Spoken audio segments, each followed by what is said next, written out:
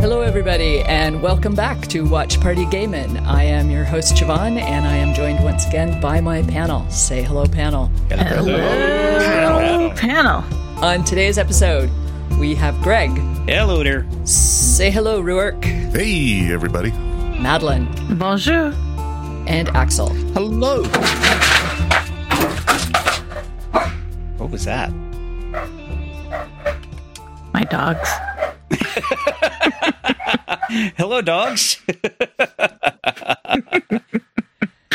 So for today, we are discussing episode 5, The Ball. The ball. Our scene opens in hell with Shax doing that weird little bird walk she does down the hallway.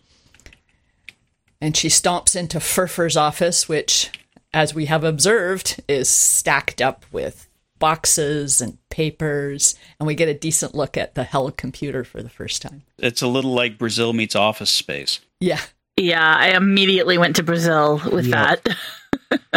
It actually says in the trivia that the inspiration for the computer is from Brazil, so... Yep, those weird Fresnel lenses and the typewriters. So Furfur apparently has moved to inventory because she's asking for demons. I want 10,000 of your worst, nastiest killers. And he kind of laughs in her face.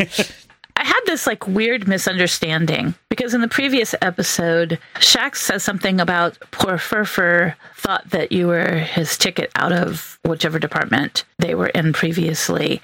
And I misunderstood and thought that Crowley and Furfur had a relationship before Crowley became an item, as Shax said, with Aziraphale. But I finally understood at some point that that's not what was being said there. But I completely was like, Crowley and Furfur? That doesn't seem like a good combination. Yeah, I don't see that one. I really don't. Interestingly, I was looking up Furfur, and Furfur's a real demon, actually one of the Dukes of Hell, I believe, and I believe can control weather, if I remember correctly. Yeah, Axel gave a rundown on the last episode.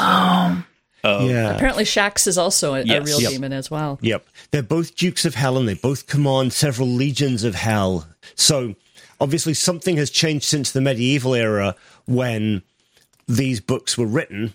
They're defined... I think they just whoever is writing these lists down is summoning demons and saying, what are you in charge of? And Furfur's like, well, I command over here. Well, here's what's interesting. Furfur can create storms and weather, and can create love between a man and a woman, meaning that he's got some of the same things that going on that our other characters have going on right now. Interesting. Making storms so that people go together under awnings. Interesting. It would be within Furfur's purview. Richard Curtis is a demon.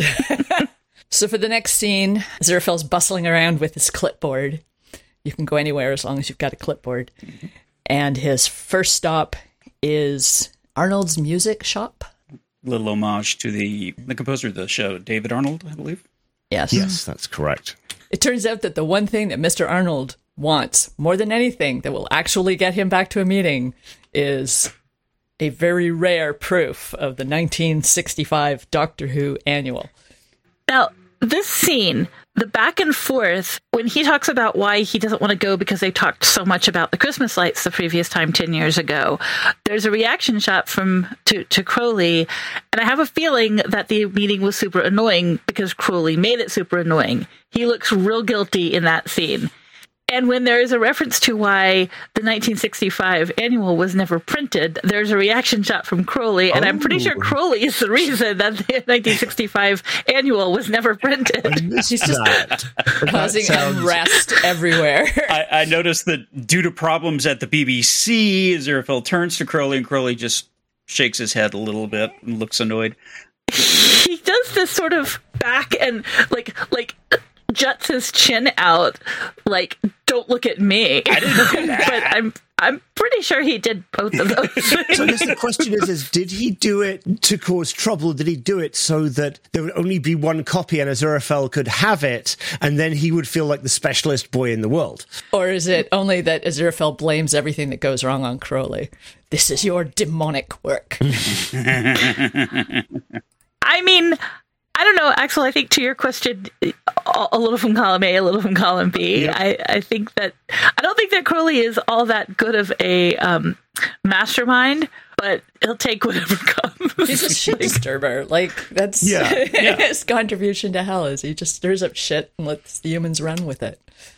The Doctor Who shout outs. That's why I was saying it's like the fan service here. It's like getting thick. They're having a lot of fun with it. Fans for a different property, but still. David Tennant fans. But like the Doctor Who references run throughout this series, like there's no escaping it. I feel like the Venn diagram of Doctor Who fans and Good Omen fans is probably very close to a circle. There's a pretty serious overlap. And certainly it includes Neil Gaiman. Yeah. Well, sure, yeah. He's written Doctor Who. Yes, he has. Yep. Yes, he has. So we have this scene where Aziraphale gives Mr. Arnold the book. Or promises it. And when they're leaving, Crowley is absolutely blown away by this. Like, you see the shock on his face. You gave away a book. Who are you and what have you done with Aziraphale? And Aziraphale says, I had to. Maggie and Nina are depending on me. It's a means to an end. Seems to me that Aziraphale's kind of lost the plot here. Like, the original Maggie and Nina have to fall in love to prove to the angels the source of the miracle. Right. Has been completely forgotten, and now it's, we need Maggie and Nina to fall in love so that Maggie and Nina are happy. Like, he's gotten more invested in that than anything else that's going on. Yep, that seems pretty valid. I find kind of interesting that he's lost his perspective on what the bigger issue is going on here. This is within Aziraphale's wheelhouse, though. I think he kind of always does that. I mean, he got much too involved with Adam and Eve. He got awfully involved with the rearing of the fake Antichrist. He likes to help people, right? He wants things to go well. Again, like he's an angel who acts like an angel's supposed to. So then we pop back to Hell, and Shax is trying to get Furfur to give her demons. They might be battling angels, but don't tell anybody that. So what I find interesting about this scene is Beelzebub commanded Shax to lead legions of angels, but she didn't command any angels to follow Shax.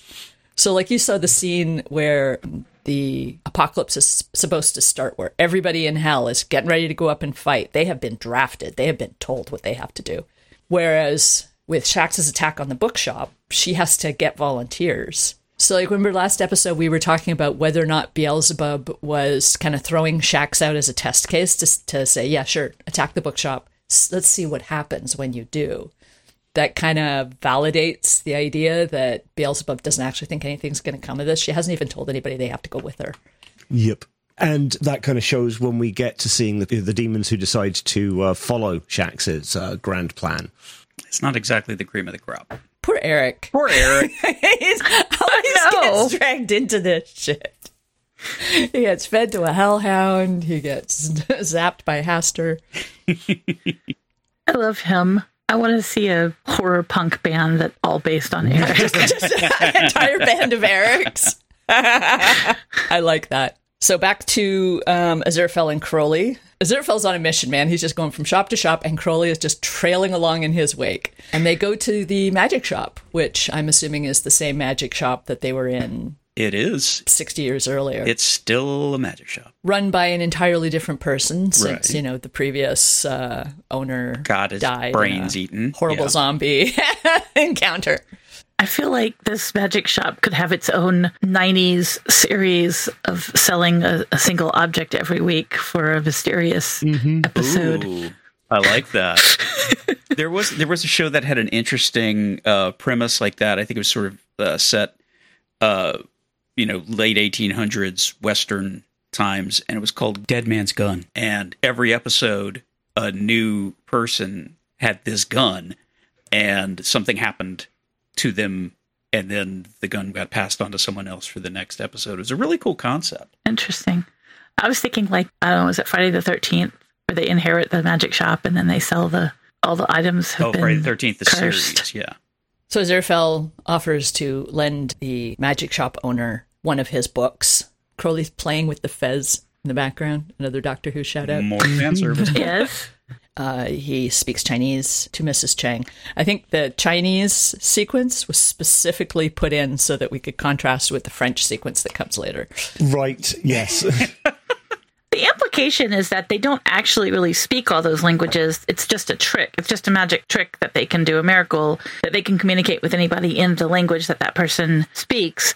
But when he uses French, he's actually using a skill that he learned. So he's not tapping into the magic. It's like a babblefish, but in the throat instead of in the ear, so that you're speaking the language that the person can hear. Right. I mean, they don't say that explicitly, but he says, I learned it the hard way about French. Yep. So then back to Hell, and we see the 175th of Legion that have volunteered to be a part of Shax's attack. She made a little stage out of pallets, and the mic stand's not quite tall enough, so she's going to crouch.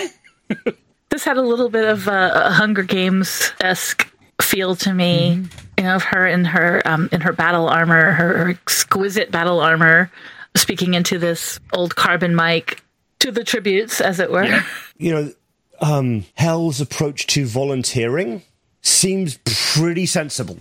We know that Furfur can't keep a secret. He's told everybody that they're going to be battling angels, and everybody is like, nope, not me. I'm busy that week. My boss, this is like jury duty, right? It's like my boss says he can't spare me. So, sorry, he can't come to the invasion. And I think also it's just like the general principle of don't volunteer for anything when you're in Hell. Because, like, what possible good outcome can there be for putting yourself into the line of trouble? I got the opposite impression, though, from Yushavan, that they were kind of excited to be battling angels. Because one person, somebody says, we're not battling angels? Like, oh, just humans? Well, the thing is, though, these are going to be the idiots who did volunteer, right? So quite likely they're ones who are super gung-ho for some reason, possibly because they didn't get into the fight back in the day, and so they imagine that they could do a good job of it, because there are always some idiots like that. So Eric does say, so you can guarantee there will be no angels then, because some of those angels are pretty scary. That's true. I mean, maybe I guess there's a mix. But I don't know that they volunteered, because when Furfur's looking at the computer, it's like he's looking to see who put in their availability for that day. Not so much. They don't all have, iPhones, so they can just be like, I volunteer for this. I accept this mission. I accept this mission. So I don't know how Hell's computer system works, but it's probably Sign Up Genius. That seems like another hellish piece of software. It is probably just the people who couldn't get out of it. So, like, if you have, the option of go cleaning up the dung pits, for example. This is a list of the 80 people who were on dung pit duty that day who will probably take this job instead. I don't know. I'd be curious to know what Furfur's process was for picking out the 80 demons. So you have your casual labor class that you just send to wherever they are needed on any specific the gig economy. Day. Feed the hellhounds. I mean, it does make me wonder, like, what's going on with why could Furfur only supply 80? Like, what's happening there? We know admissions is up. Well, admissions, that's different than the demons. Like, at least they had some choice about being there or not. Right. So one thing about that scene that really, really, really stuck in my craw, and this is just a professional thing, is she was talking into a beautiful classic 30s radio carbon mic. But the sound that came out was not the sound from a beautiful classic 30s carbon mic. It's Hell. That's how you know it's Hell. Yeah. I also thought that we see a possible nod to what her animal is, because she's got all of that, like, amazing spinal stuff going on her armor. Yeah. Like some kind of a Godzilla horned lizard kind of thing. Oh, lizard could be. Horny toad. Yeah, could be. I want her armor. I would wear that to the grocery store. It was pretty. It is awesome looking. I got Batman vibes. Like, there's one, can't remember if it's like George Clooney or one of those Batmans that had like the nipple armor, and it was like very, very rubbery looking. We don't talk about that Batman. Oh, okay. I strike that from the record. The other thing I noted about that is, Madeline, you recall your theory that Shax is on the spectrum. I really saw that with if you interrupt me, I have to start over from the beginning. Yeah, I lost it. Yeah. I thought we saw an interesting new side to Shax, though, here. Like the one thing I can guarantee you, sunshine, that if you interrupt me again, you'll regret it forever. Channeling a little bit of Gabriel energy there. Yeah. Yeah. Shax was probably scary when she was an angel, too. Yeah, I can see that. Well, like she was in management, right? She was like junior management, but she's been in management in hell, so it makes sense that shouting at people and being angry at them is something she'd be good at. Being on Earth is something where she has no experience, and that's where she gets super, like, I don't know what I'm doing. So like her behavior is going to be different just because, situational. Yeah, it's like she tries to come across as a Karen, but she really doesn't know what she's doing. Mm-hmm. Aspirational Karen. There you go. Mm-hmm. So then we get back to Aziraphale and Crowley, and Aziraphale's absolutely appalling French for someone who apparently has been learning it since the Bastille. Actually, no, he says he learned it in 1760. So pre-revolution. Yep. Aziraphale has a lot of hobbies. So he didn't have much to do before. He learned French. He took up magic. So even if the person heard him talking French, he's going to sound like some ancient French hick. Ooh. Yeah. He's going to sound like he's from Quebec. I don't know. I see what you did there. I don't know. I'm taking this a little bit personally, this whole French hick thing. Oh, Michelle, why would you do that? So then Crowley has this. So they approach Nina, who's like, "Is this about the Christmas lights? Because I have things to say." Is opinionated about everything. I just love the opposite. First there was a guarantee that we would not be talking about the Christmas lights, and now there's a guarantee that we will be talking about the Christmas Whatever lights. it takes. Aziraphale has No scruples. no scruples. Nina and Crowley have this conversation where she says, "Have you been together long? Did you just hook up?" Like, everybody reads Crowley and Aziraphale as a couple, and Aziraphale, when they do it to Aziraphale, he tends not to say anything about it. Crowley seems really shaken up by this question. He gets all kind of snarky and growly, and I genuinely don't know why he says no, because for all intents and purposes, they are a couple. I mean, they always have each other back. They've been spending time together. I just don't think Crowley has ever realized how he actually feels about Aziraphale until this moment. Sometimes people are the last to realize something about their relationships, and I think that's what's going on here. They are ultimately non-sexual beings, so Unless they make an effort. yeah, and presumably also non-romantic beings. So I think that this is actually a shock to Crowley's system. Like, he is really shaken up. I noticed there's almost a look of disgust on his face. Like, he's like, what? Ew. You think I have feelings? Ew. Until she impugns Aziraphale's character by suggesting that he is this bit on the side. And wow. Yeah. Yeah, he did not like that Crowley at all. is not happy about that. And the way he says he's an angel is not just, oh, he's an angel. It's, he's my angel. He's an angel, I know. Yeah. I think that Crowley, part of Crowley's response is because he has been living the lie of being a demon for 6,000 years, right? Like, he's had to pretend to be demonic and act demonic. So, and admitting to liking somebody is definitely not something you can do in hell. No. Right? Like, angels can admit to liking people because liking is a good emotion. Yeah. Heaven is based in love, and Yeah. hell is Well, based It in suddenly hate. occurs to me that this could be a trans metaphor. Mm-hmm. Could be. The angel who doesn't want to admit they're a demon and the demon who doesn't want to admit they're an angel. Could be. Interesting. They are not cisgendered things, even though most people, I don't want to say people, they are not cisgendered, even though most fans, I think, assume they are. Yeah. Yeah. Well, Crowley has definitely presented as female in season one. Yep. Again, these are not sexual beings. These are also not gendered beings in reality. I think a lot of people probably assumed that Crowley was in drag in those scenes, but I think this is more of a He was not presented as in drag in those scenes. He was just presented as completely natural. Yeah. And so I don't think he was in drag myself. I don't either, but I don't think that the audience is all entirely clued into that. I've been reading some articles and stuff, some, meta about the show, and this seems to be the general assumption that the vast majority of cis fans don't pick up on any of this stuff. I don't know what that's based on. I don't know if there's any science behind that, but... It's just from the point of view, I think. I mean, I look at this and I tend to think of this scene and this episode as a bit of a Jane Austen homage. Yeah, I can see that. There's no spying. Where's the jewelry heist? Bootlegging. Yeah, they're not highwaymen. I don't. Jane Austen's other career. Oh, that's right. I keep forgetting she was a writer too. But it does break out into violence at the end. This is true. Right? So that's kind of the crossover. Yeah, there you go. That's when the zombies show up for Pride and Prejudice. Yeah, exactly. Yeah. This is Mr. Darcy realizing that he is in love.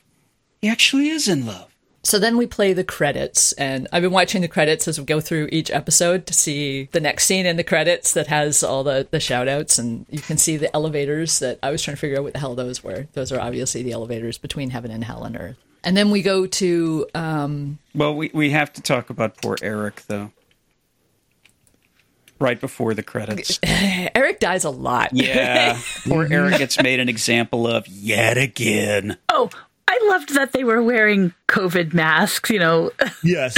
When they said masks would be supplied to those, I was thinking, masks. And then they show up and they're all wearing their COVID masks. And, as a person who still masks in public, I was like, hey. I would feel safer walking down that street with all those people wearing surgical masks. The odd horn, sure, whatever. It's, So I think what they're trying to imply here is that people who still mask are demonic. Yes. Which... Yep. Considering at least 2 of us here still mask, I would say that, yes, they're correct. 3. 3, 4, 5. 4. Oh, all right. Nice. So here's a little PSA for our audience. Keep wearing masks because COVID is still a thing and it will still fuck you up. True. Amen. And not only will it fuck you up, it will fuck up people that you don't even know who have less ability to fight it off. Which is the whole reason for the masks in the first place, to protect other people. Team immune compromised represent. Insert the more you know music here. The more you know. Good luck editing this one, Greg. It's always like this. It's always. Yeah. This is no different. Yeah, every episode is good luck editing. Yeah, it's no different. Like you said, herding cats, try editing them. Meow. Yeah. Meow. So the next scene where after the credits, we're back to Soho.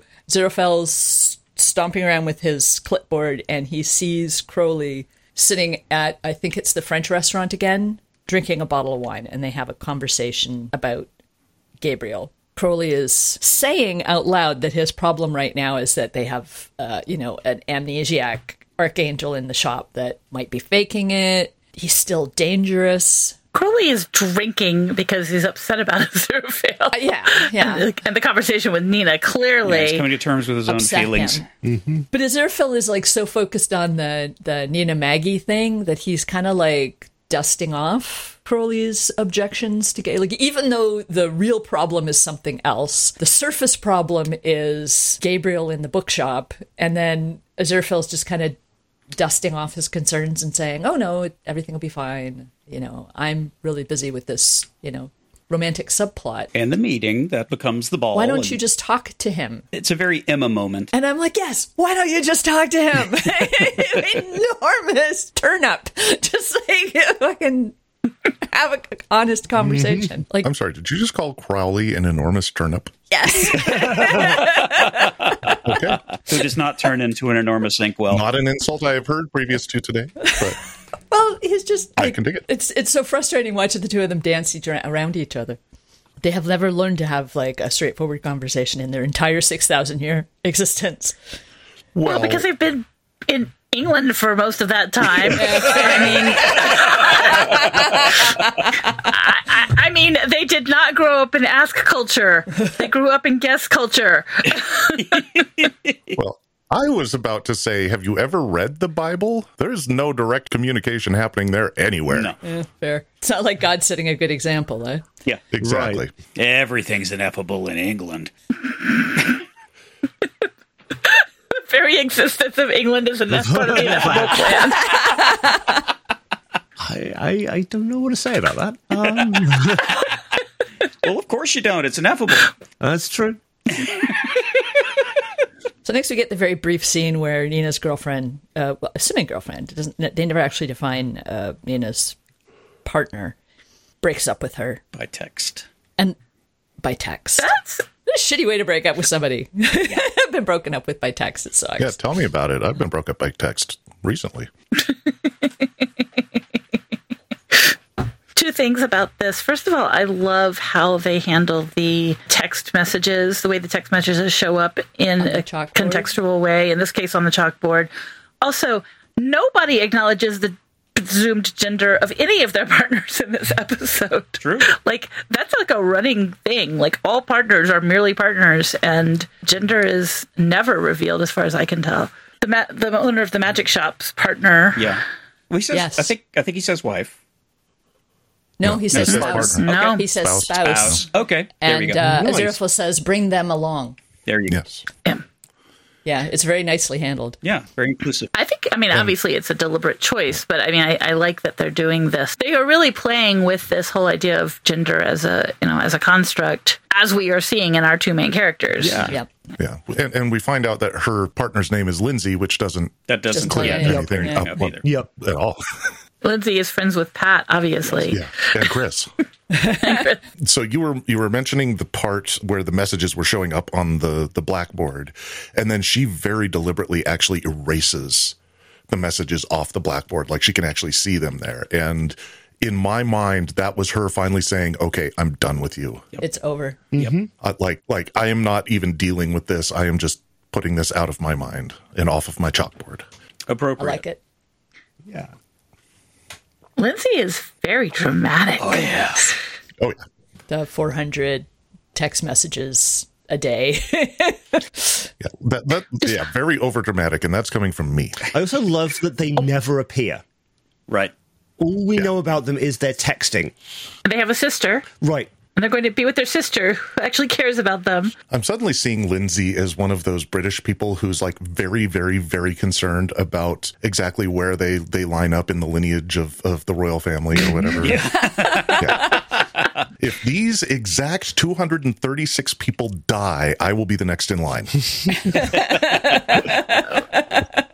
I feel like Lindsay might be, related to Hyacinth Bucket or something. Like, Lindsay's probably very concerned about appearances.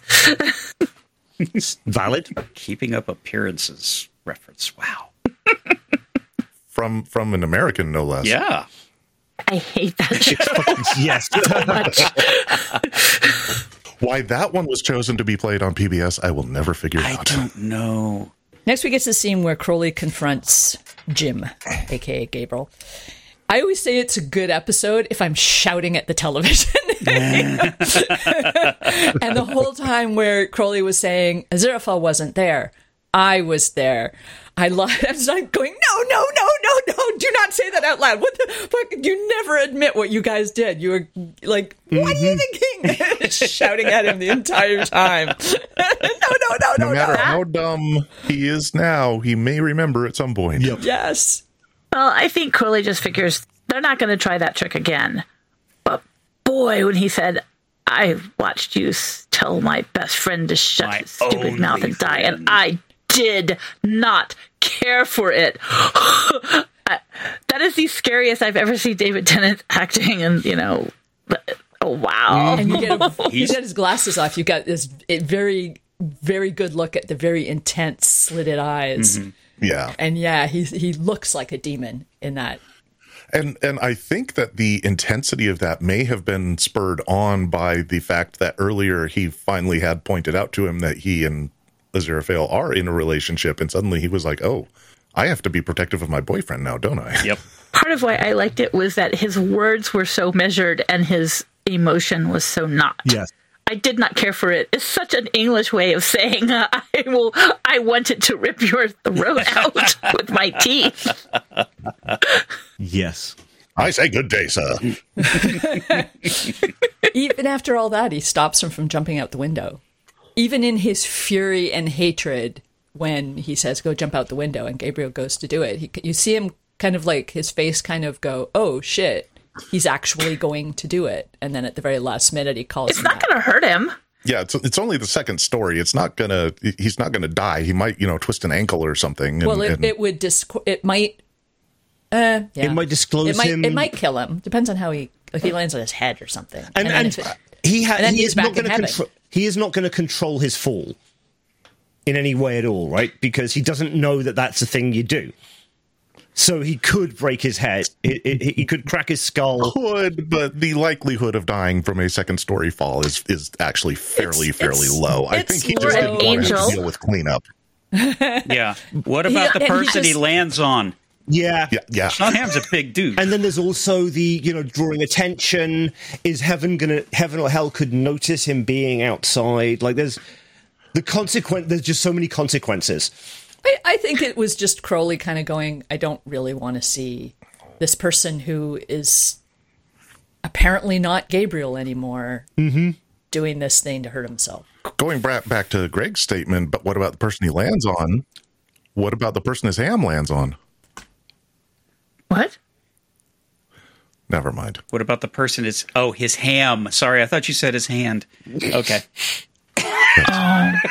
You were just a bit faster than us, Ruark. You got to allow us time to catch up sometimes. I've been making jokes about John's ham. Yes, every single one of these episodes. Absolutely. I don't know how that one flew over your heads, but okay. It sounded like you said hand. Yes, it did. Let me do another take. No. I think that Crowley, against his better judgment, has some empathy. It has developed some empathy for Gabriel in this scene. And I think that Crowley might have a similar experience. We know so little about Crowley's history. When he got kicked out of heaven? Yep. We know very little about... You think they got their memories wiped when they got kicked out? I think they might have. They had that whole conversation where Jim is saying, I feel like an empty house, but I can see where things used to be, and it hurts to remember. And Crowley keeps saying, I know. Do it anyway. He acknowledges you're just remembering where the furniture used to be.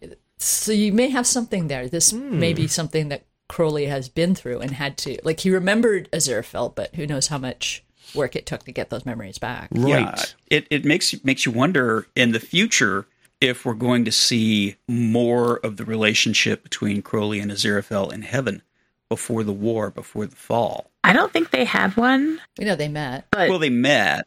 we know they met, but there's a lot of them. I don't think that Crowley remembers meeting Aziraphale when back when he was an angel. No, he we don't see any indication, and we don't have any idea who Crowley was before he became Crowley. Yeah, I mean, we've got a little bit from the cold open of this season, showing the making of the nebula. We know that he was a star maker. There was at least a meeting. Who knows if that went on to become a friendship or something else in heaven before the fall. So that's what I'm wondering if we're going to start seeing possibly season 3. And with the fall, the memories get erased, like with Gabriel. When he fell or got kicked out or left or whatever, he doesn't have the memory. So that's part of the leaving heaven and not having access to it anymore is the memories go. I'm honestly getting the feeling that there wasn't a whole lot of time in heaven after that first time they met. Because as soon as they were done talking about that, he's like, well, maybe I should go ask God about a suggestion box. And, that's going to lead to Crowley no longer being in heaven. So Could be. I just point out that Crowley brings the light. Crowley tempts Adam and Eve in the garden. Crowley tempts Jesus in the garden. Crowley is the light bringer. Is Crowley Lucifer? We've met Satan, but we have not met Lucifer. yeah, most people assume they're one and the same, but not in all versions of the story. Interesting. Yeah. There's also a missing archangel. Raphael. We have not seen Raphael. He's off with the other turtles doing things in New York. Yeah. Lucifer is supposed to be God's favorite, right? Mm-hmm. I don't know that we've really got the impression, and the impression that we got was that he was a functionary, that Crawley's a functionary.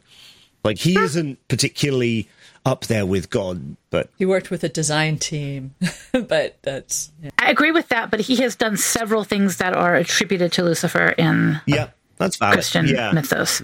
So I just assumed that Lucifer takes credit for everything his demons do. It's like, if you did something particularly good, he gets assigned to Satan from now on. that's possible. And he does actually mention Lucifer and the guys. So that's a check mark in the no, he's not Lucifer column. Yeah. I don't know. I doubt that Neil Gaiman intended for him to be Lucifer. Yep. That doesn't mean he is not going to turn out to be. The death of the author and all that. Yeah. That could have been Pratchett's idea all along. Thank you. I always forget that Pratchett had to do with this as well. Yes. I shouldn't. I don't know why I do that. Because I've not really read that much Pratchett, so... Definitely worth doing. Yep. It's fun. Yeah, I know. I do like the fact that at the end of this very intense interaction, Crowley says, "So, do you want hot chocolate?" And Jim brightens up. And I think this is really, I mean, we've seen a little bit of empathy from Crowley in the past, but I think this is like really the biggest, this is like a Grinch moment for Crowley. His heart grew 3 sizes that day, Yes. you know? Yeah. He just made Jim's 20 minutes really, really difficult. And then he's kind of like, okay, well, I'll offer you something nice to make up for it. He's also just realized he's in love, so maybe he's like feeling a little expansive. Yeah. Definitely conflicted. So next we go to heaven, where Muriel is answering questions, and she repeats Crowley's story about you have to wait a few days because humans are weird. That's just how it works. And Michael says, "Oh, I knew that." Yeah. We get a really good look at the matchbox From the Resurrectionist. Yes, and the skull and crossbones on the cover. The bottom half is bone, the top half is match. One is lit and the other is burnt out.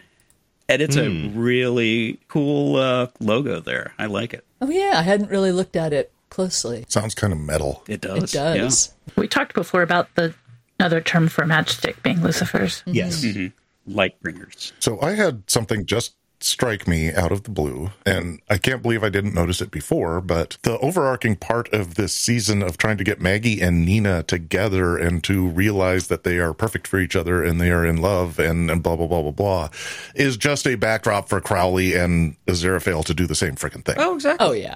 It's just telling the same story in 2 different stories. I don't know why it took me this long to put that together. Which is a little like Jane Austen's Emma. Yeah, very much Exactly, so, yeah. Yes, Jane Austen themes run heavily through this season. There hasn't been a single heist yet. What are we? Where are the Jane Austen themes? I don't know what you're talking about. There was grave robbing. There was There's no piracy. Does stealing bodies count as a heist? I don't know. Maybe it's a bit more like Bronte sisters. Is what we're thinking of, and we're just getting it confused. the Bronte sisters were into train robbery, so yeah, that was their kind of that was their shtick. So what I found interesting about this scene is they have this entire conversation about Aziraphale's assistant. Not only do they not recognize Gabriel when they see him, they can't remember him. Did we meet somebody? Was there somebody at the shop? Something to do with books? No. Aziraphale's the one who liked books. Oh, right. Yes. They have hidden Gabriel so effectively from everybody else that he just kind of slides off their brains 5 minutes after talking to him. I've met a few people like that. Who are you people? Exactly. It was like a massive spell, Right. like with the setting off 25 Lazari. Yeah. And It's like me and the Grateful Dead. you can never see the Grateful Dead? I can't remember the Grateful Dead. The who? No, that's a different band. No, the band is an entirely different band. Yes. No, Yes is an entirely different band. Thank you. That's where I was trying to get you. So Crowley gives Jim his hot chocolate, and Jim says, "You're really nice." And he goes, "No, I'm really not. No one will believe you anyway." He says that every single time. People are always telling him he's nice, and he's always like, "No, I'm not. I'm a demon. Demons don't do nice." But he's also a former angel. So he goes downstairs, and Aziraphale is rearranging the not the furniture, but the actual walls. What's cute about this scene, there's been, so I can't remember how long ago season 2 was announced. It's got to be at least 3 years. And people have been all up in Neil Gaiman's asks, like, are we going to see... All up in Neil Gaiman's what? Crowley and Aziraphale finally. asks. Asks. In his inbox. Oh, all up in the inbox. That's better. Yeah, they've been all up in his inbox. Better than being all up in your outbox. Asking, are we finally going to see Crowley and Zerfel get together? Are we going to see this? Or is so-and-so going to come back? Are we going to find out about this? And every single person he responds to for the last 3 years has been wait and see. He has 48,000 wait and see responses publicly posted out there. And so Crowley comes downstairs and asks Zerfel a question. And Zerfel says, wait and see. And he goes, wait and see. Do you have any idea how irritating that is? And I loved it. I was definitely fan service. So he sends Crowley to go get Nina and Maggie, and we start to see some of the shopkeepers starting to come into the store. So there's the first one to arrive is Mrs. Sandwich. The seamstress. So we had this, Axel and I were watching the very first episode that she appears in, and she has this conversation with Nina where she's buying coffee for her girls. And I turned around to Axel and said, I have no idea why. I get sex worker vibes off her. Turns out. Yep. And it turns out that was entirely intentional. She goes walking. She's a seamstress. So apparently that's from Discworld.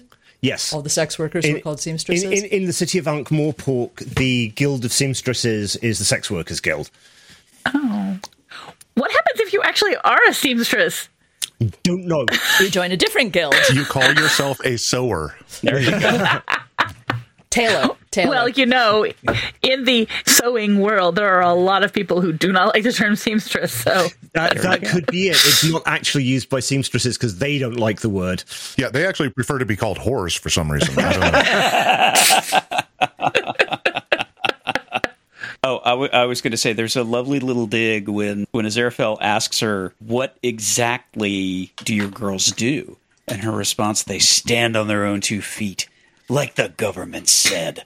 So it's a nice little dig at the Tories there. Yep. It took me the second rewatch to realize that people's clothing was changing as they walk in through the door. Oh, you see, Mrs. Sandwich comes in like a hoodie and yoga pants, and then as soon as she walks through the door, she's in this like very shimmery outfit with a little feather in her hair. I didn't notice that at all, and they really set it up too. And I didn't notice it. Yeah, and some of them are more dramatic. Like, when Nina walks in, the entire colour of her costume changes. Mrs. Sandwich, the style of it changes dramatically. But the colouring, I think, is fairly similar. With Maggie, it's like her shirt changes to something a little more satin or something. Yeah, it's all that much. It's all more appropriate for a formal event. Goes from street clothes to fancy clothes. Yeah. Because, again, Aziraphale wants this to be a thing. Mm-hmm. So Crowley goes to collect Nina, and she's like, I'm not going. I just had a breakup, and I'm going to go home and cry it off, get drunk. So remember we had that big, long discussion about the name of her coffee shop? Yes. She actually tells Crowley everything else was taken. Yeah, pretty much. Which, I mean, is ridiculous because there's always somebody who comes up with that one name that you're just like, why didn't I think of that? Yes. It's like, how many outposts of the Curl Up and Die salon are there? Who was it that found that love will tear us apart divorce lawyers? I mean, the thing is, though, that kind of means it's all the ones that she could think of were taken. Yeah. Which is all the ones. Right. Because obviously she's going to think of all of the possible options. May also be pointing at the ridiculous number of coffee shops that there are in London these days or something. I don't know. Are there a ridiculous number of coffee shops in London? There are ridiculous number of coffee shops everywhere. Yeah, but England, tea. Coffee is huge, especially espresso. And especially in London. Got to give the tourists something. Sure. So at some point during this conversation, Crowley figures out that something is going on. And they have that very weird conversation about something is wrong. Well, lots of things are wrong, but it's coming in waves. And Nina's like, you are so weird. And he yells at her. And he's like genuinely frightening. And so she runs away from him and into the bookshop. And she is greeted by all the other members of the Wickburn Street Traders and Business Association members all done up in their Jane Austen finery. She does seem to notice that her outfit changed She looks down and at goes, herself. I'm going mad. I didn't notice. I only noticed it when I just watched this. So She looks around the room. You can see her eyes kind of flicking back and forth. Then she looks down at herself, and then she's like, what the hell is going on here? Indicating that she is more aware of her surroundings and than maybe most of the other people there. Maybe it's because she is so angsty right now, with good reason, that everybody else was kind of on an even keel, and so this has brought them up to, like, really happy. She was so angry that this has really brought her up to some kind of a normal baseline. She's a really angry person in general, which I really like about her. So this has brought her so that she's not so, like, happy that she doesn't see this stuff. But it's a great character change from the first season. Does anyone else find the whole ball very kind of like, almost like Fae mythology, where everything's different, but you're not really aware of it? Yeah. Yeah. Yeah. I can see that, yeah. Controls how you're behaving. It controls how you're dressed. The language you use changes. It's very otherworldly. Yes. Speaking of how you're dressed, we have to talk about John Hamm's waiter outfit. Yes. So I have a theory in my head, which goes like this. Aziraphale was a huge fan of Liberace. Mm-hmm. Aziraphale That would also explain in the his feather shop, boas. also in his shop has some very rare items, such as a Doctor Who annual that never actually existed. Mm-hmm. So when Liberace's stuff was all sold off, I'm guessing that Aziraphale ended up with some of Liberace's items, and that was actually Liberace's tux and big flowy capey whatever that was, right, with the fur and the rhinestones and everything. Like, yeah, you may be onto something there. That was absolutely Liberace's, and Aziraphale somehow acquired it because he was such a Liberace fan. That's my headcanon, and I'm sticking to it. I like it. Like it. I'll buy that. this takes me to a thing that I was thinking all week, which was I really want to see Neil Gaiman's Der Himmel über Berlin, Wings of Desire, except it's Aziraphale and Crowley sort of walking around post-war Germany, watching people, except that, of course, Crowley is cracking wise the whole time. And if you haven't seen the movie Wings of Desire by Wim Wenders, it's amazing. Yes, it is. Go watch it. Better than the American version. Oh, so much. I've never even seen the American version, so I don't know. It made me wonder who are the angels who came to Earth in Good Omens? The ones that became human or became human-like, besides Aziraphale and Crowley. Like, Liberace could have been one, for example. Oh, I like that. I realize I'm crossing the streams really badly, but I just I cannot get the sort of idea of a black and white Aziraphale and Crowley walking around Berlin out of my head. And somehow you managed to tie in Wim Wenders and Liberace. Bravo. Bravo.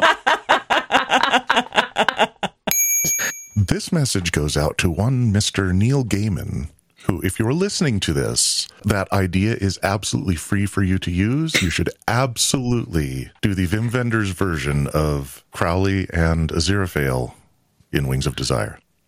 Bonus points for Nick Cave and the bad seeds in it. All you'd have to do is have Crowley and Aziraphale backstage at a Nick Cave concert, and you've got it, like, in 2 seconds. It's a very short film. Yeah. That's a great idea. You can have that one free of charge, Mr. Gaiman. Yes. Crowley gets in between the demons and Maggie and starts yelling at them. It looks like they've actually fixed the subtitles, because I think my absolute favorite bad caption is in this scene where he says, "Junior bottom of the barrel demons, almost the damp." I mean, I noticed that Neil Gaiman made a post this week saying that they're fixing the bad subtitles. Okay. That they're aware of the bad subtitles and that they're fixing them. Yeah, so they it looks like the scene I'm looking at today says practically the damned, but I just thought practically the damp was so wonderful. I kind of wish they just kept that one. And I feel like they missed out on a great joke in this scene by not having one of the zombies played by a Captain Sensible. You're one of the damned. What? Practically one of the damned. tentacles. What? I'm looking at a shot of like, Crowley with the camera over his shoulder looking down on all the demons. And this really is a shot from every punk club I went to in the 80s. yeah. Like, there's a guy there with a mohawk. Well, there is a guy who looks like a Trolloc, but other than that, it's all people in like leather with spiked hair. In a circle, right about to start a pit. I got the feeling in this scene and all the scenes with the demons around the shop that we were again seeing it from the mystical figures' point of view, the angels and the demons, not from the humans' point of view. I get the feeling the humans didn't actually see a lot of that. Could Yeah, be. that's entirely possible. Because I cannot imagine her walking down the street being followed by this group of punks and just being completely unaware of it. That was... Well, being unaware of your surroundings is very much a theme for this street. Like for people walking around London. Maybe it's just that Aziraphale's been living here for so long that so much weird shit happens, people just kind of roll with it. They're like, oh yeah, it's that fucking cryptid on, So one of the things I noticed in the last episode on a rewatch, that when the three zombies are lurching through the street to go to the magic shop, they walk right past a policeman who is who walks straight towards them and practically brushes shoulders with them and doesn't react at all. Well, they did kind of look like they'd just been through a bombing, which they technically had. They've just been through a bombing, yeah. I'm pretty sure there was blood all over them, and like it just seemed a bit like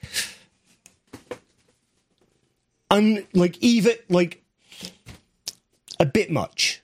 Not necessarily like completely outrageous, but like I think there's been a consistent pattern of people are less aware of their surroundings than I would expect, allowing for how unaware of their surroundings most people in London are most of the time. Yeah, I can see that. So Crowley runs inside the bookshop. Inside the bookshop, we cut to the scene where Mrs. Sandwich and Mrs. Chang are having a discussion about what she does for a living, and she cannot say the word seamstress. It's a very good place kind of thing, where certain words you can't say. What the fork is going on? That's a bunch of bull sock. Why can't I say shirt? Right. And yeah, a long description about trying to express what a seamstress is. I think Cheng gets it. I'm pretty sure. Oh yeah, Cheng's on top of this. Absolutely does. Yes. And yeah, the two of them have the realization that they can't say the words that they're thinking. It also hits swear words and such. Yeah, very good place, very angelic, and also their way of talking is just that little bit formal. Yeah, more formal, historical, like going back a Jane Austen style, like Jane Austen kind of language, right? So again, fitting what Crowley's imposing his view of how romance works on the world. Aziraphale, sorry. Yeah, yes, you can kind of tell when Mrs. Cheng starts to get it because she starts stroking her fan. Yeah. Yes. That shows Very that she kind of suggestive. gets it. And she's kind of okay with the idea. I mean, it's fun, right? There's no downside. It's a bit weird, but it's not harmful. So Maggie asks Nina to dance, and we get more into that whole... people are kind of aware what's going on, but not really, because Nina keeps asking Maggie questions. This is meant to be the Shopkeepers Association monthly meeting, and Maggie goes, oh, well, when you put it like that, yeah, it is a little odd. But this is just something we do. It's fun. Almost an awareness that what they're doing isn't normal, but still kind of going with it because they're enjoying it. And everybody knows the steps.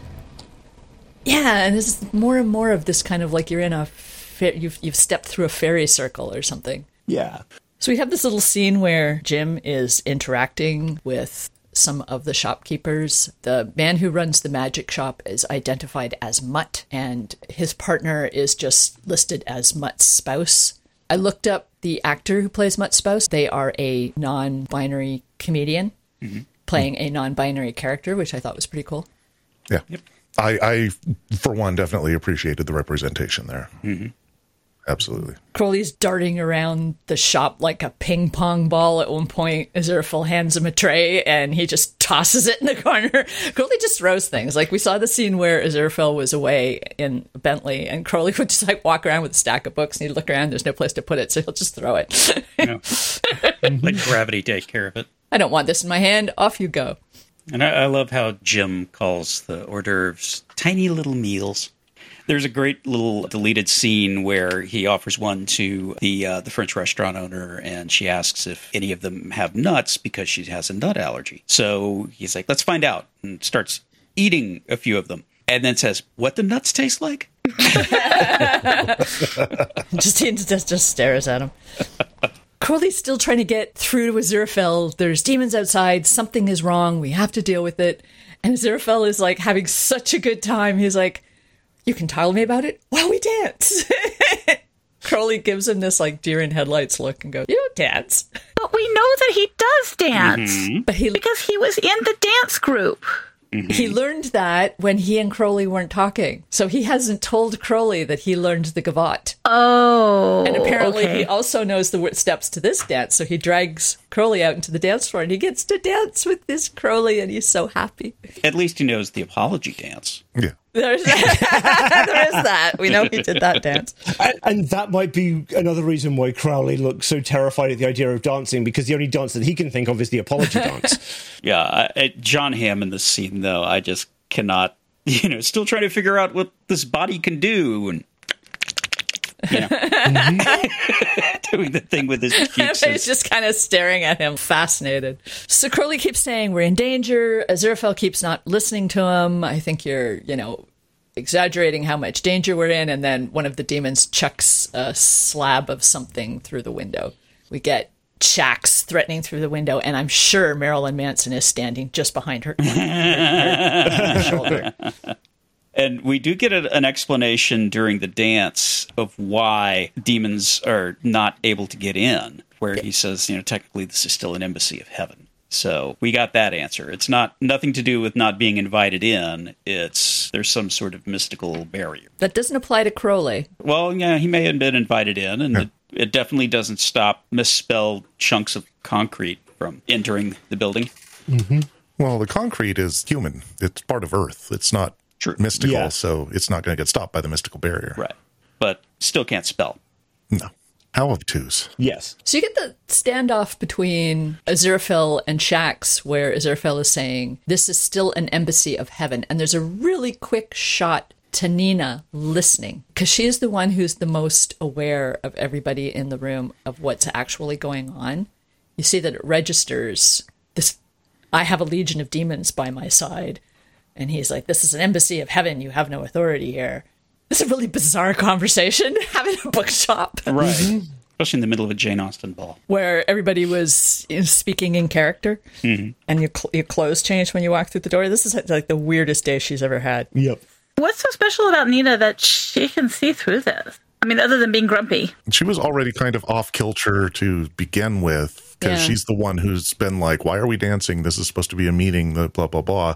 I think it was all just because she's so off kilter from the whole breakup taking place, which, that's a life-changing event that's going to send you just completely into a different state of mind. I like the theory you came up with earlier, that because she was so angry and upset, that whatever influence Aziraphale's ball is having on her is just bringing her up to normal. But she and Maggie also were the only people who noticed Crowley smoking in the street, and noticed people are walking right past and don't notice. Nina and Maggie do. Mm-hmm. Maybe it's because they used to be nuns of the Chattering Order and they don't remember it, but they're...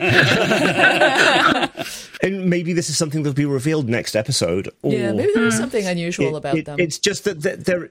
And it could just be, there is something unusual about them. They notice these things a bit more because they're descended from witches way back when or something. They have a little bit of some kind of supernatural connection that's stronger than most people. And the fact that they happen to have stores right across from Aziraphale, they just happen to be right place, right time. So they're descendants of Agnes Nutter. I mean, Agnes Nutter's going to have lots of descendants, so...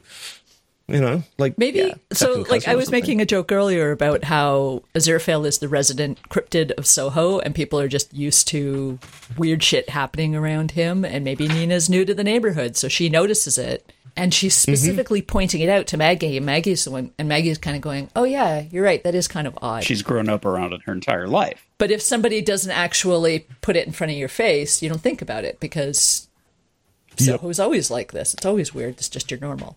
He's been there for hundreds of years. Keep Soho weird. So then you get the sequence where Gabriel says, "Oh, they're looking for me. Well, I'll just go outside." And he puts on this big, fluffy coat and walks out the door. Giving more credence to the Liberace theory. Absolutely. I mean, it looks like that could have been his wings. Oh, that was I the like impression that was clearly trying to be given, but I still like my idea that it's Liberace's. Yeah. Yeah. And I like Greg's follow-up on that Liberace was, in fact, an angel. Yeah. But I don't know that he put it on. It appeared when he walked through the door, because the doors are doing stuff to people's clothes. Right. So it just gets fancier and fancier every time you walk through that door. It doesn't matter which direction you're going. Or the door just gives you what it believes to be the appropriate clothing in this case. The bookshop has ideas of its own. Yeah. If you're about to have a street fight with demons, let's go full Liberace. Let's dress you appropriately. In Liberace's jacket. Because, all those street fights that Liberace was known for. So Shax chases him back inside. So she doesn't hurt him. As much as they're threatening to hurt the humans, they don't try and hurt Jim. Yeah. Shax does not recognize him. That still holds. I don't know what you're doing, but you're in my way. Walks right past him. He's harmless. I think it's not just that he's harmless. I think it's because the ignore me spell is so strong that she doesn't even realize, I could kill this guy or whatever. Yeah. Yep. And Crowley actually says, we did a miracle so that no one would recognize him, and now nobody recognizes him. Good job, us. Yep. Which, the thing is it kind of leads to you can come into the shop and look everywhere you want under all the things, and if he isn't here, you're imagining it. How about we get some angels down who can have a look too? I think they wouldn't want to invite Shax in because I don't know if they can uninvite her. Yep. Right. Like, if you invite her in, does that mean she has free access to the bookshop anytime she wants? You don't want that. Yeah. I love that she has to have a conversation with Crowley about his mail during all of this. Yes. I loved, Crowley makes up this, subsection paragraph rule that you have to allow evacuation of non-demon angel humans. And when he was spouting this off, I was looking at him going, where did you come up with this? This is Aziraphale's gig. You're not the rule follower. And then he turns around to Aziraphale and goes, okay, I just made that up. And I'm like, And it that very sense. Much is And I love the fact that the other demons are like, that sounds demonic enough. Sure, I'm not going to question it. Yeah. Yeah. Nobody reads the manual in hell. Mr. Brown very trustingly goes out to try and sort things out and gets dragged out of the door. So this is in contrast to the whole Jim thing. They could have hurt Jim. They didn't. They can hurt Mr. Brown, so they do. Yep. Crowley convinces Shax to let him escort the humans out. So he gets all the humans to pair up and walks them out the front door. Aziraphale tries to hypnotize Maggie. He's throwing suggestions out there. Just do what he says, follow his instructions. And Maggie goes, are you trying to hypnotize me? Is that what you're doing? Which again, I didn't bring it up earlier, but it's not just Nina. It's also Maggie. Yeah. Yep. Maybe she's being immunized against stuff by Nina's skepticism. I don't know, but yeah, maybe they're ripping off on each other. It may be because something about them is why they became relevant to the plot in the first place. Why Aziraphale noticed her particularly. She also maybe has a unique relationship with Aziraphale because he stole from her. She grew up in a record store that was basically an annex to his bookshop. She's been around him her whole life. Or it could just be plot armor. I mean, yeah. Yeah. I have many questions at this point in the season. Just the kind of thing that you want when there's going to be a third season. Right. Maggie says, I am staying. I'm not leaving him here to deal with this by himself. Crowley yells at Nina, are you coming? And Nina says, no. And Crowley goes, oh, dying bravely. Good for you. Crowley has no reservations about how this is going to go. There's a scene where everybody's kind of assembling in, teaming up in their twos, where you just see Mr. Arnold turn around and run away from the line and then run back. And he's got the annual clutched against his chest. He's not leaving that book behind. Nope. He is a true Doctor Who fan. I had to bring my harpsichord. I'm bringing back the book. I love the little line between Crowley and Mrs. Sandwich where he says, "Have you got your hat pinned?" And she says, "Oh, I've got more than that, love." And he goes, "I bet you do." He likes her. Yep. Think we go through that scene where Shax tries to give him his mail. Yep. That Madeline mentioned, which I thought was hilarious. Again, I think that Shax's neurodiversity is that she doesn't really know that this is probably not the best time to be bringing up the mail. Doesn't understand the rules. If you're trying to kill somebody, Don't give them their mail. Yeah. they will. But it's annoying her because it's stacking up by the door. Yes. So please take it off my hands. And if he's dead, he's not going to be able to take away the mail. Crowley gets everybody out and says, "Okay, I call this meeting adjourned. Y'all should probably go hide in your shops and just, pretend none of this happened." Mrs. Sandwich leans over and goes, "You're a good lad." And he says, "I'm not actually either," which I thought was a lovely Uhura line. Yes. Sorry, neither. But then he thanks her. Yeah, he does thank her. This is why I say he likes Mrs. Sandwich, because everybody else he goes, "No, I don't. Nobody won't believe you." But with her, he goes, "Thank you." And a genuine smile. There's a genuine smile in Mrs. Sandwich. Zerfel starts running around prepping the shop for his big defense against the demons. And there's a line that's definitely fan service where he's saying something about, "Oh, Crowley will have a plan." And he goes, "Why don't you stand on your own 2 feet? Make your own plan." And he goes, "Oh, well, I am, but rescuing me always makes him so happy." Lots of people have theorized that whole Bastille thing was done intentionally to get Crowley's attention.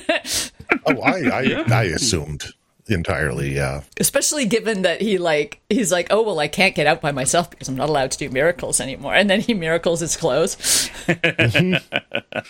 Crowley sees Muriel, and you can just see the light bulb go off over his head. And he's like, runs over to her. "You have to arrest me. You have to arrest me and take me back to heaven as your prisoner." There's his plan. There's his plan. We see the elevator open in the Dirty Donkey, whatever the bar is called. And she has that one moment where she's like, "Are you trying to trick me?" And he's like, "You're arresting me. Why would I trick you?" One of the ways that he gets away with this shit is he just does it so fast. Crowley's probably not great with long-term plans, but he's a very quick thinker. He thinks on his feet. He confuses people. And so they end up just kind of buying what he's selling and going along with it. It's a little Groucho Marx. Yeah. Also kind of Doctor Who, like the way he played the Doctor. Yeah, I can see that parallel. And we end on a cliffhanger. Shop is under attack. Our heroes are headed in separate directions. And that concludes the Wickbar Street traders and shopkeepers monthly meeting. Yes. Say that 5 times fast. I don't think I could say it once. So thoughts about this episode? It seemed a departure in filmmaking style. I don't know, some of the scenes with like Crowley looking out the window, and it was a much darker episode. Yeah. Mm-hmm. Yeah. But it was also, I don't know, it wasn't my favorite episode for stylistic reasons. It was a lot more self-contained than a lot of the other episodes too. We didn't get so much jumping around to different storylines. It was very much focused on the one storyline. Yeah. There was a little bit with the discussion in heaven, but that was about it. Everything else took place on Wickbar Street. I did really appreciate the very gender non-conformingness of the episode. Yep. In so many ways. Up to and including David Tennant's statement, "Thank you, I'm neither, but thank you," when she says you're a nice man or a nice boy or whatever it was she said. Good lad. Mm-hmm. Yeah, nice lad, thank you. I don't speak British, so I didn't. Yeah. All of that just was, it felt amazing to me, and I loved seeing that level of representation happening in this show. I get the feeling that probably came from everybody on the show, because we've seen David Tennant wearing T-shirts out in public that say, "Leave trans kids alone, you fuckwads," or whatever. Yep. Something along those lines. Yep. I found the whole ball a very, almost like fairy enchantment thing. I find that very out of character for how much of season 1 especially was about agency. And this is a very controlling thing for Aziraphale to do, to put people in these situations where they can't even use their own words. he changed their clothes. He's trying to do good, but he's doing it much more in the way that the angels in heaven do it, by ordering people around rather than letting them have their own choices. And I just found that very out of character. I found the interactions between Aziraphale and Crowley very out of character. They're not talking to each other. They're not listening to each other. And I said before in some of the historical sequences that it felt like Aziraphale's character development had changed somewhat from season 1. So I'm kind of curious if this is intentional, if this is going somewhere. I would assume that is intentional, absolutely.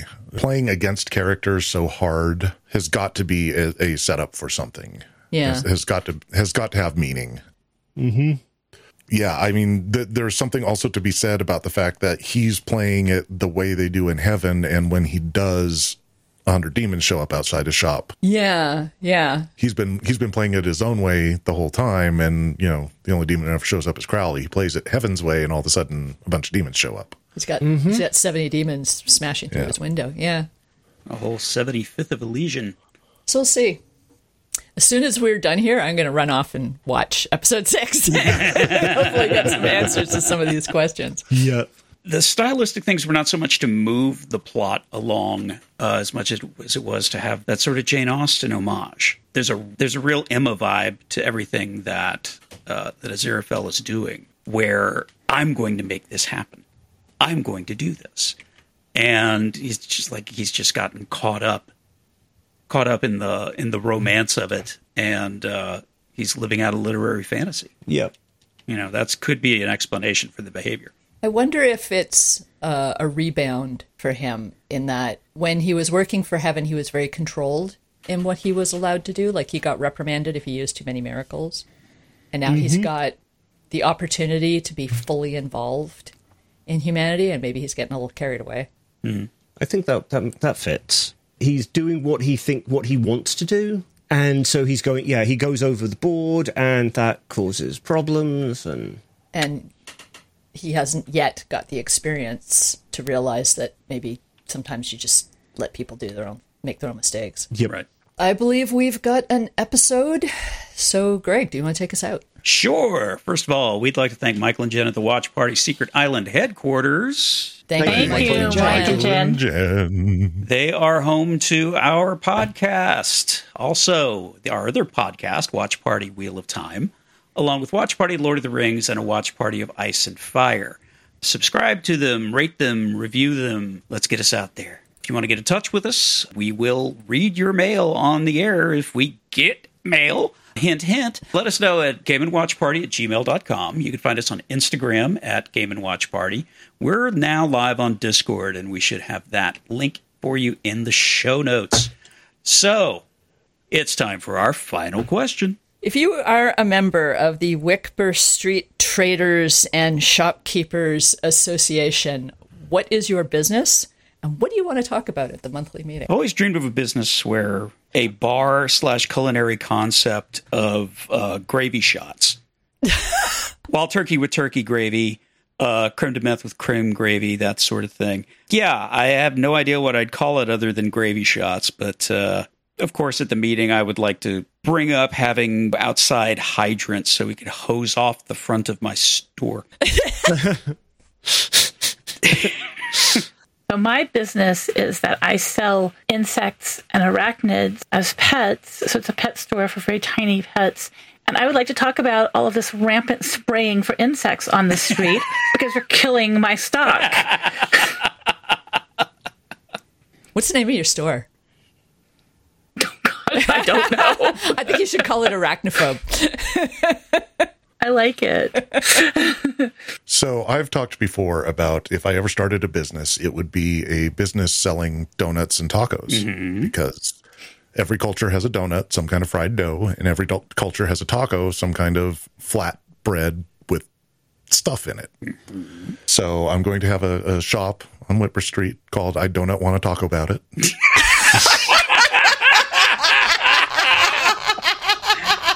Oh, son of a bitch, that's good.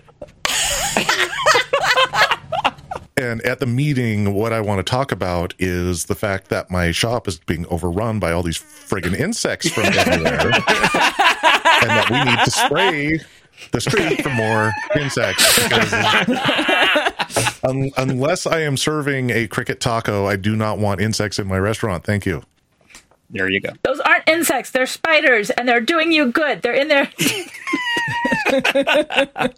You're providing the pest control. You're not the need for pest control. I think I'd want to have a second-hand stuff store, and I have no idea for a name of it, but eclectic mix of things.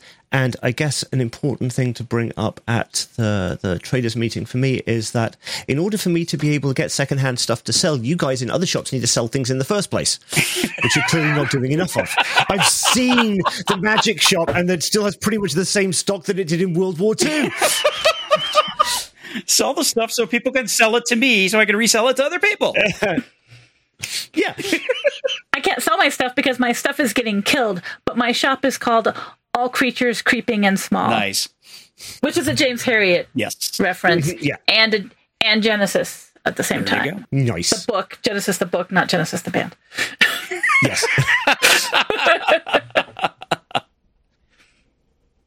So I'm absolutely shocked that nobody has already taken my answer. I want to open the local punk club and live music venue.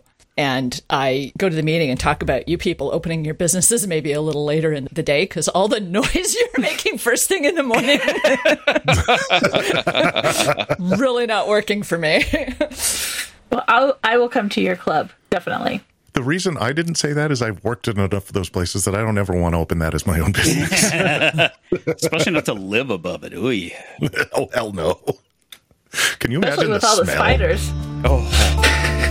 The smell of living above a punk club? Oh. Oh.